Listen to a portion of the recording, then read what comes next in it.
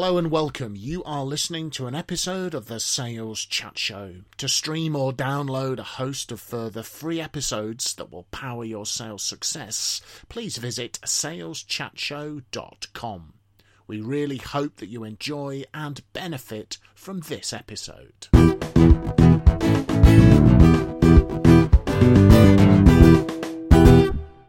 So, hello folks, and welcome to yet another episode of the Sales Chat Show, saleschatshow.com, deriving your sales success. I have with me my esteemed colleagues, Mr. Phil Jesson and Mr. Graham Jones in the Sales Chat Show studio, but we are joined by our special guest star, Mr. Anthony Steers, otherwise known as the Telephone Assassin.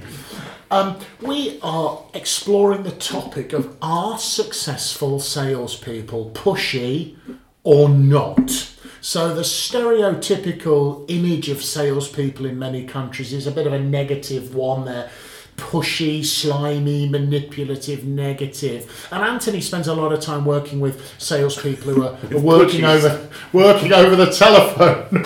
I know where Graham's going. Yeah, Anthony spends a lot. No, he doesn't. This Graham's being naughty, ladies and gentlemen. You spend a lot of time working with salespeople over the telephone, a domain which is often labelled with that kind of stereotypical image. So we thought we would explore your thoughts on are successful salespeople pushy or not.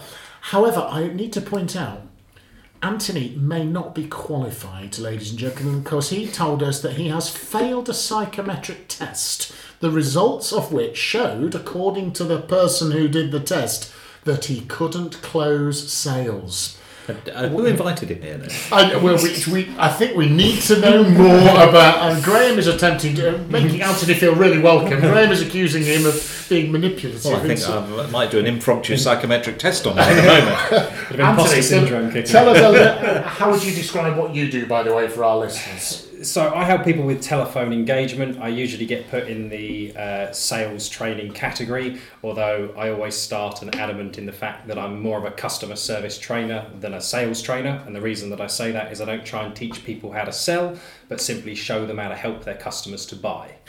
Okay, and that, I believe, is your response to the psychometric question, isn't it? That's right. Tell us the story. So it was my last proper job, in inverted commas, when I was employed. I had to do a psychometric test, and I remember on the second interview going in, and the lady sitting there with a piece of paper saying, "Okay, thanks for coming back. We have the results to your psychometric test here.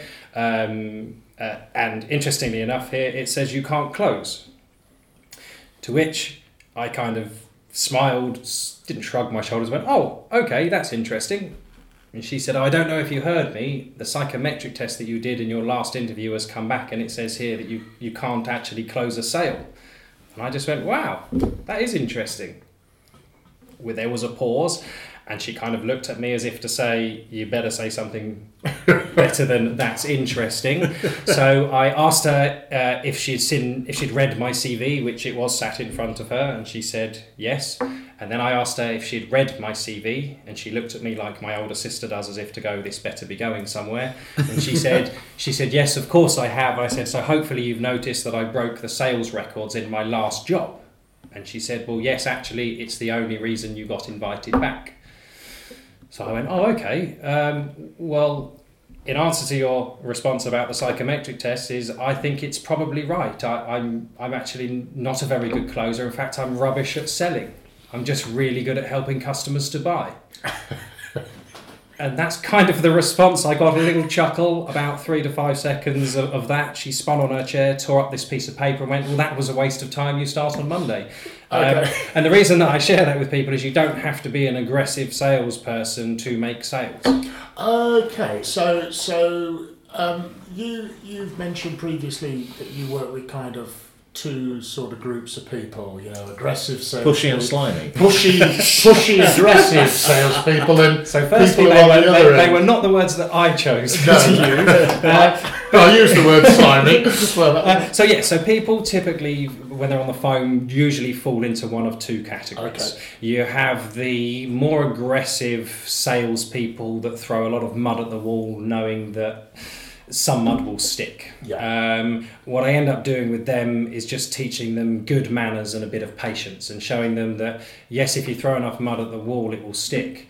But I do sniper sales, not scattergun. Okay. So it's a lot of effort to throw mud at the wall, and if only a couple of bits stick, you could probably find a much more productive way of getting those same sales. So for those people, I just try and teach them to slow down a bit and understand the buying journey that their clients are going on, so that they can talk them through that buying process. So by the time they get to the close, they're ready to make a decision. You've built rapport, you've built credibility, you've built urgency. Do you think they come across as pushy because they've been targeted, for example, quite commonly, isn't it? They've been targeted with a certain number of calls to make per day, and they want to get, sometimes as long as you do the calls, if you do enough calls, you get enough sales. It's the kind of the old adage, isn't it? Yeah, that is absolutely it. And I always say to them, it's not their fault, it's their manager's fault. And usually it's because I believe they're being given old-fashioned sales tactics about numbers games. Yeah.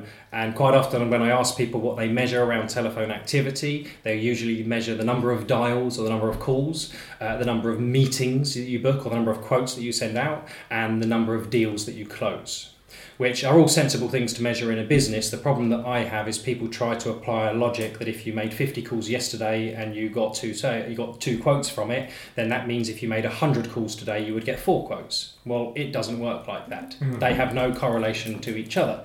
So what I try and get people to do is create a point system that represents each step within their sales cycle, so that you can understand the value in the conversation and you can see that they have progressed through the sales cycle.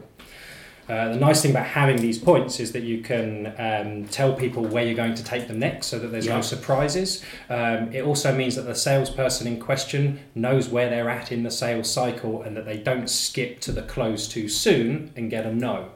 Because a lot of what old-fashioned sales tactics teach you is that each no is one step closer to your next yes. Yeah. And in my mind, that is absolute rubbish. 2 no's on the trot, in my mind, mean you're either phoning the wrong people or you're taking the wrong approach. Very simple. So don't get me wrong, sales is a numbers game, but it's not about collecting no's, it's about capitalising on the conversations people are ready to have. Oh, okay, that's an interesting approach. Mr. Jesson.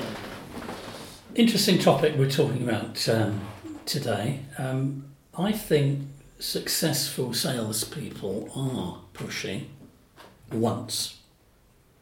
But they fail to recognise the lifetime value of the customer, and that's probably their mistake. And I don't think they're helped either by the industry that we work in, or to be more precise, the history of the industry that we work in. 50, 60 years ago was publishing nonsense books like the 57 Ways to Develop a Killer Instinct or whatever. Yeah. And I think it probably lured people into the wrong methodology on day one. Fortunately, through sessions like this and others, I think we're trying to right that wrong. So I think Anthony's absolutely right. There's no place really in today's world for that over-the-top pushy response if ongoing business is important to the lifeblood of the company. Yeah, it's an interesting, and you have a great analogy. Pizza menus you mentioned to us before we went on air. Yes, so this is an analogy that I tend to give when you're working around lead generation and you're trying to find new opportunities, or what most people in the industry would call cold calling, which not a huge fan of that phrase. But the analogy I always give is that outbound phone calls, particularly lead gen phone calls, should feel like you're dropping off a pizza menu. So what I mean by that is typically we all get takeaway menus put through our letterbox on a weekly basis. But when I ask the question of how many people have actually had the person dropping off the menu physically knock on the door, "Can I take your order?" They tend to laugh a little bit and think, well, that's incredibly rude. You would just slam the door in their face. And quite often, the more aggressive salespeople out there, I have to point out that that's how you come across on the phone. When you do this premature elaboration and you just blast a pitch down the phone to anybody who answers, you set off alarm bells that say it's a sales call. So really what you want to be doing is dropping off your pizza menu in a way of having a conversation with them that says, look, this is what we do, but I'm assuming this isn't something you're looking to buy right now. Is that correct? Basically put the most common objection on the table, which is generally, we're not looking to buy this right now. If you put that on the table, you can get past it. And once they say, yes, you're right, we aren't looking to buy this now, you say, okay, but is it something that you might buy in the future or might look to buy in the future? To which you usually get, if you've done any bit of research, well, actually, yes, we might. Our contract comes up for renewal at this point, or our strategy may change at this point. So that's the kind of way. And then that information fed into the CRM system. Yeah, that flags exactly. up the recall at a so time. The other example that I would tend to give here is I've done quite a lot of stuff with insurance companies, and to be honest with you, when they speak to a potential new customer, there's one crucial bit of information that they really want, and that's when is your renewal date. And the reason that they want that is because if you've just renewed your insurance, you've got at least 10 months before you're even going to entertain the conversation about insurance. It's not that interesting, okay? So it's all about understanding their desired timeframes and when they're going to have an appetite for your service or your product, which for some of us it might be project related, for others it might just be ongoing development and you've got to fit in with a development program that they're already going on. Or the timings of their business year, presumably. Yeah, exactly. I've got leads at the moment that are basically they still want to do training, but they've used up all their budget. They've asked me to wait until the budget resets. So I need to acknowledge that, and what I could either do is show desperation and try and close them sooner and offer to spread the payments and not take money yet, but that's not how I do business, or I can patiently wait until I know they've got the funds available. But what I do is when you're pipelining people, so you've qualified them for a potential future need, is you do need multiple touch points. Even doesn't have to be a conversation. And what I get people to do is, I alluded to it earlier, that the middle part of a conversation is building credibility. You need to build rapport first, but you then need to build credibility. And the way you do that is by sharing success stories people can relate to, so case studies and testimonials. So if somebody's in your pipeline for 6 months before they're ready to buy from you or ready to talk again, every couple of months I'd be sending them another case study of another company I've worked with just like them to say, look, I've been doing this work with these guys recently, look what they're saying about us, assuming we're still not going to speak until Christmas time, but if anything's changed, please come back to me. And it just allows you to keep building on the credibility, gives you multiple touch points, keeps them kind of warm until they're ready to have that conversation. I was going to say, this all sounds very well, but it just strikes me you're not pushy enough. And that's why you can't close sales. Yes, I think. And so, but if we think about that, the very reason that you failed your test was because they were asking the wrong question. So they're asking the question about, basically, do you close sales? And you don't, because you've just given those two alternatives. You could try and close the sale, they're not going to buy from you because they haven't got the budget, or you could carry on developing the relationship and just keep in front of mind until it's the point where you can get them to consider something. And so you're the kind of person who's going to take the second route, not the first route. The problem is that many businesses constantly try and take the first route because they're asking another wrong question. They're asking, how many calls do we need to make to get, your lack of correlation? They're asking, how many salespeople do we need on a patch to achieve this? How many? They're doing a numbers game, but they're asking the wrong questions about the wrong numbers, and they're inevitably getting the wrong answers. So we've got another program about don't close a sale. There is no need to close sales. There's plenty of evidence that shows that people who try and close sales actually sell less than people who don't bother. So all those businesses that are suggesting you be pushy because you've got to get to the close, it's the wrong question. Gosh, Sales Chat Show flying in the face of so-called conventional sales wisdom. My goodness. So one of the things I would make say a note of that. I always say to people, I don't do database marketing, I do wish list marketing. So there are certain campaigns out there where you're doing a data cleanse and you're literally just trying to get straight to the point and you're trying to get your database down and leave it to just some of the good stuff. The reason I got the name Telephone Assassin was in the first 5-6 years of working for myself, I used to make calls for people and they always used to try and send me a database, which inevitably they stole from their previous employer or got some underhanded way. And I would always turn around to them and say, I don't want this. Can you just give me a wish list of people you want to deal with that would make the biggest difference? Because I'd rather have a list of 20 people and try and get you into 10 to 15 of them in the next 6 months than I would to have a list of 500 and my job is to pitch so many times. And the reason why the throwing loads of mud at the wall and being too aggressive, why I think it's dangerous, is if you upset the wrong person in this day and age that's got a massive following online, they're going to slate you online, and then your marketing all becomes around burying bad stuff that people have written about you. And I've worked with clients and big companies who've had to phoenix themselves and restart under a different name because somebody had named and shamed them or put something online. In fact, there's industries out there where I've seen them slating their competitors in order to try and make this happen. So it's a risky one, I think, from a numbers game perspective. But what you're saying is salespeople have targets. So they're told, well, if you want to make this many sales, you've got to make this many calls. The bit that makes this a numbers game is your job is to qualify people into your pipeline, so you're only talking to people that might do business with you. Personally, I think if you nurture the pipeline and it's got quality in it, it will convert and close itself. I mean, I don't know how many times you guys have had inquiries that sounded really good at the time, then they went off the boil, and over a year, 2 years later, you just get an email to say, could you still do that workshop? Yes. And I get them as well, and I had one recently, and it was just, I looked, and it was over 18 months ago that I last spoke to them. We'd swapped a few messages, and I like a few things that they do on social media, so I try and follow some of your advice and stay sort of front of mind a little bit. But actually, yes, I can try and close it, but my problem with that is I'm forcing a conversation that they don't want to have yet, which generally means I'm not going to get the outcome I want. It's interesting. And what about the folks at the other end of the spectrum? You're the opposite end of the aggression. Because I think a lot of people listening will be like, the last thing in the world I really want to do is like pick up the telephone and because you get that sort of because you don't want to be seen as being a pushy person. It's not even pushy. You don't want to be seen as being salesy. Yeah. And the salesy word is enough without putting horrible connotations to it. But the other extreme is typically either an account manager or a customer service kind of person that would never dream of making outbound phone calls or proactive phone calls. And with them, all I really try and do, particularly with the account managers, is teach them how to upserve their clients and be more valuable to their business. So in some instances, if you're an account manager that is looking after a client, you've probably delivered some kind of work from them already. So it's your responsibility, I believe, to get some feedback at the end of it to make sure that they were happy.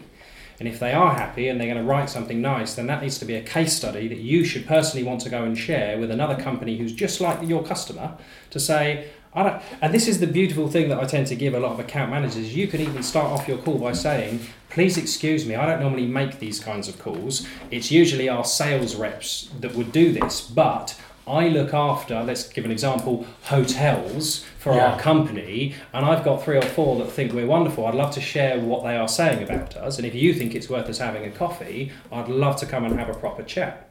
And that's just kind of how you build your credibility with people to say that actually I've helped people like you. And by pre-framing that call by saying it's normally one of our sales reps, and I get directors to say that same thing sometimes, because a lot of directors, I have it with speakers that go, I can't make the call, I will look desperate. I look like I haven't got any work. And I went, no, you won't. You'll actually make them feel special, because they'll go, oh my God, it was actually Simon Hazeldine who phoned me. It wasn't one of his minions. Maybe that was not the best example to use. I have so many minions.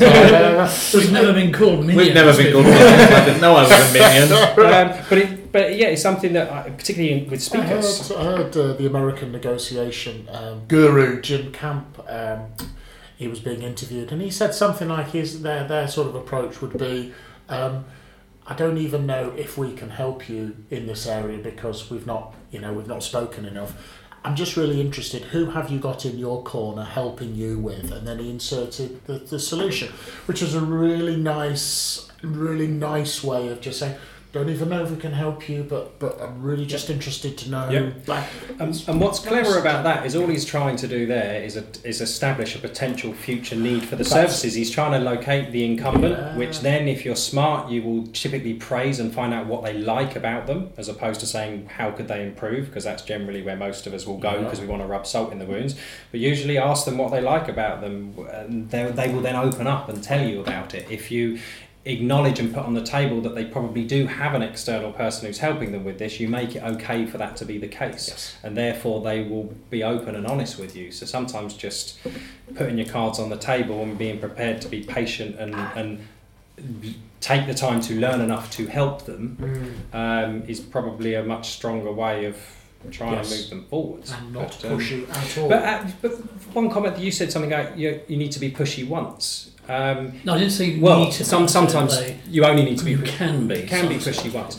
One of the things that I end up doing more with the account managers is I show them impeccable manners on the phone, and this basically means that you don't enter into conversations people aren't ready to have.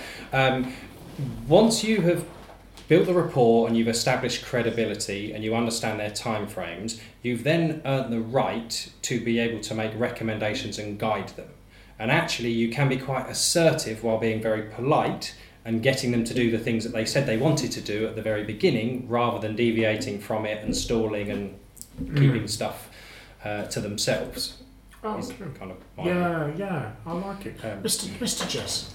Yes, I was just going to summarise, if I may, and first of all by thanking Anthony for his great contribution, and I'm hoping our listeners have found that a fascinating insight into success in sales today. What I've taken from it is that it's not a numbers game, it's a people game. It's not about upselling, it's about upserving. It's not about pushing people, it's pulling them and taking them with us. It's not about putting the arm up the back with some fancy closing technique, it's more about hand holding and working together. And that dreadful phrase, close the sale, no, it's not about closing the sale, it's more about opening up a lifetime of future opportunities. Fantastic, good summary. And Anthony, if people wanted to get hold of you to talk about how you might be able to help them, would you just like to mention best way to get you? If you want to talk to me, the best thing to do is to pick up the telephone. If you're outside of the UK, the number will start with a +44, but I'm about to give you a mobile number that everybody should save into their mobiles forever. Any challenge that they've got about being on the telephone. I get told off for doing this, and I do it when I'm on stage, but to be honest with you, I call people's bluff because a very small percentage actually bother to pick up the phone. In fact, I still laugh at the number of people who think an email approach is still the best one for me. But for getting in touch, my telephone number is 07887 798 033. And in case you're wondering, I don't have a gatekeeper, and as long as I'm not on stage or on the phone, I'll always take your call, and if not, I'll always call you back. Fantastic. Well, thank you very much. This has been the Sales Chat Show. Phil Jesson, Graham Jones, and I'm Simon Hasleem with our very special guest star, Anthony Steers, the telephone assassin. There are lots more episodes, including other ones where we dig further into Anthony's wealth of knowledge and experience. You'll find those all at saleschatshow.com. In the meantime, we'd just like to wish you good luck and good selling, folks.